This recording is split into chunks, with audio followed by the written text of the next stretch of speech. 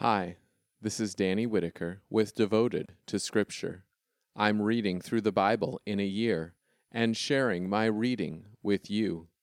This is day 266 of our journey. Habakkuk is a dialogue between the prophet and God. He begins by complaining at the continual triumph of the wicked. God responds by telling Habakkuk that he is raising up the ruthless Babylonians to bring judgment. But how can God allow the wicked to devour those more righteous than they are? Because Babylon will also be judged. Their rule will only be temporary. Habakkuk closes with a song of praise to God and reliance upon his power. Join me in Habakkuk 1 through 3 for God's promise of justice on the righteous and the wicked. Habakkuk 1. This is the oracle that the prophet Habakkuk saw. How long, Lord, must I cry for help, but you do not listen? I call out to you, violence, but you do not deliver. Why do you force me to witness injustice? Why do you put up with wrongdoing? Destruction and violence confront me. Conflict is present, and one must endure strife. For this reason, the law lacks power, and justice is never carried out. Indeed, the wicked intimidate the innocent.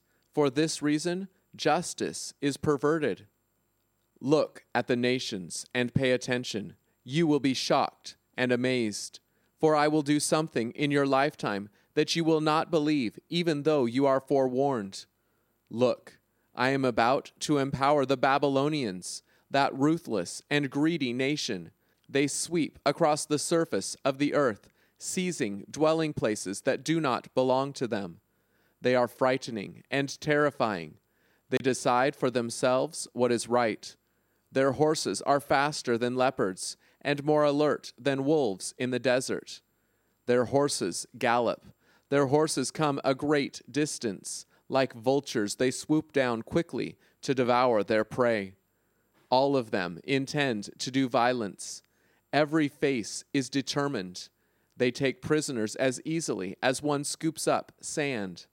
They mock kings and laugh at rulers. They laugh at every fortified city. They build siege ramps and capture them. They sweep by like the wind and pass on. But the one who considers himself a god will be held guilty. Lord, you have been active from ancient times. My sovereign God, you are immortal. Lord, you have made them your instrument of judgment. Protector, you have appointed them as your instrument of punishment. You are too just to tolerate evil. You are unable to condone wrongdoing. So why do you put up with such treacherous people? Why do you say nothing when the wicked devour those more righteous than they are? You made people like fish in the sea, like animals in the sea that have no ruler. The Babylonian tyrant pulls them all up with a fishhook. He hauls them in with his throw net. When he catches them in his dragnet, he is very happy. Because of his success, he offers sacrifices to his throw net and burns incense to his dragnet. For because of them, he has plenty of food and more than enough to eat. Will he then continue to fill and empty his throw net? Will he always destroy nations and spare none?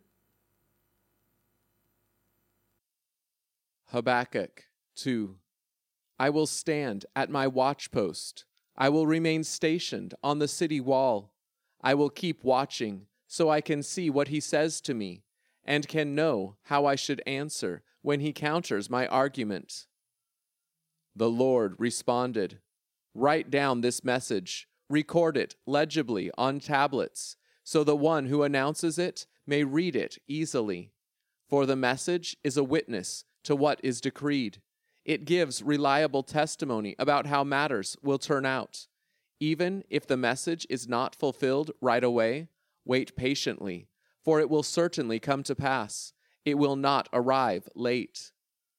Look, the one whose desires are not upright will faint from exhaustion, but the person of integrity will live because of his faithfulness. Indeed, wine will betray the proud, restless man. His appetite is as big as Sheol's. Like death, he is never satisfied. He gathers all the nations. He seizes all peoples.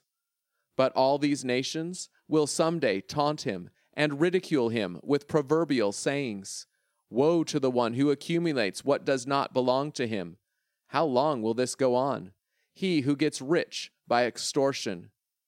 Your creditors will suddenly attack. Those who terrify you will spring into action, and they will rob you. Because you robbed many countries, all who are left among the nations will rob you. You have shed human blood and committed violent acts against lands, cities, and those who live in them. The one who builds his house by unjust gain is as good as dead. He does this so he can build his nest way up high and escape the clutches of disaster. Your schemes will bring shame to your house. Because you destroyed many nations, you will self-destruct. For the stones in the walls will cry out, and the wooden rafters will answer back. Woe to the one who builds a city by bloodshed, he who starts a town by unjust deeds. Be sure of this, the Lord of heaven's armies has decreed, the nations' efforts will go up in smoke, their exhausting work will be for nothing. For recognition of the Lord's sovereign majesty will fill the earth, just as the waters fill up the sea. Woe to you who force your neighbor to drink wine, you who make others intoxicated by forcing them to drink from the bowl of your furious anger, so you can look at their naked bodies. But you will become drunk with shame, not majesty. Now it is your turn to drink and expose your uncircumcised foreskin. The cup of wine in the Lord's right hand is coming to you, and disgrace will replace your majestic glory. For you will pay in full for your violent acts against Lebanon. Terrifying judgment will come upon you because of the way you destroyed the wild animals living there. You have shed human blood and committed violent acts against lands, cities, and those who live in them.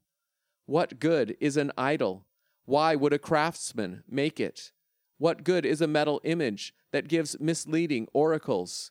Why would its creator place his trust in it and make such mute, worthless things?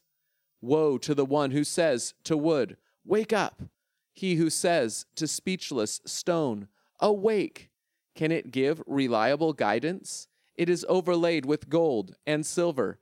It has no life's breath inside it. But the Lord is in his majestic palace. The whole earth is speechless in his presence. Habakkuk 3. This is a prayer of Habakkuk the prophet. Lord, I have heard the report of what you did. I am awed, Lord, by what you accomplished. In our time, repeat those deeds. In our time, reveal them again. But when you cause turmoil, remember to show us mercy. God comes from Teman, the Holy One from Mount Paran. Selah. His splendor has covered the skies. The earth is full of his glory. His brightness will be as lightning, a two-pronged lightning bolt flashing from his hand. This is the outward display of his power. Plague will go before him. Pestilence will march right behind him. He took his battle position and shook the earth. With a mere look, he frightened the nations. The ancient mountains disintegrated. The primeval hills were flattened. His are ancient roads. I saw the tents of Cushan overwhelmed by trouble. The tent curtains of the land of Midian were shaking.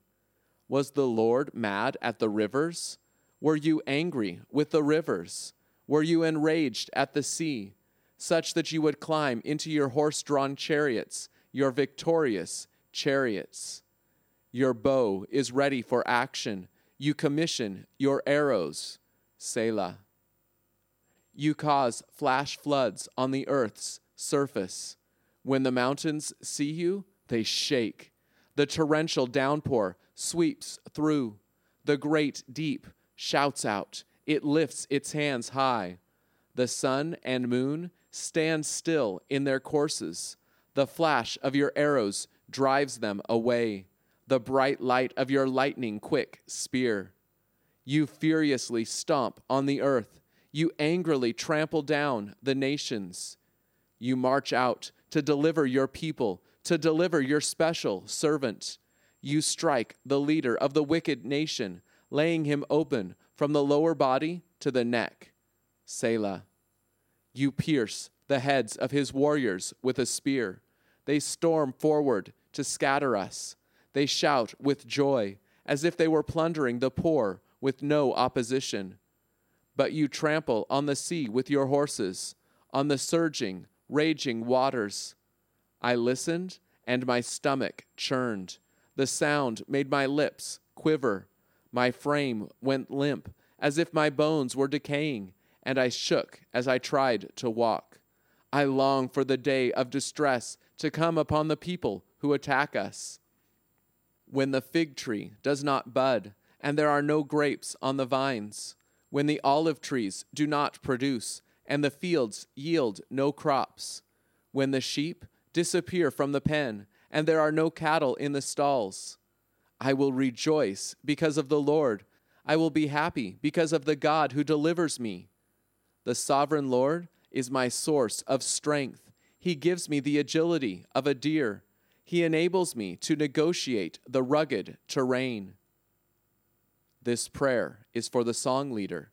It is to be accompanied by stringed instruments. Thank you for joining me on our shared walk through Scripture today. Devotion to Scripture doesn't begin and end here. My prayer is that you will be encouraged to dig deeper and spend some additional time in God's Word today. If you're looking for a great place to start, check the episode description where you will always find a few key verses from the day's reading to reflect on further. I'd love to hear from you. How is God using this podcast to help you grow? How can I be praying for you?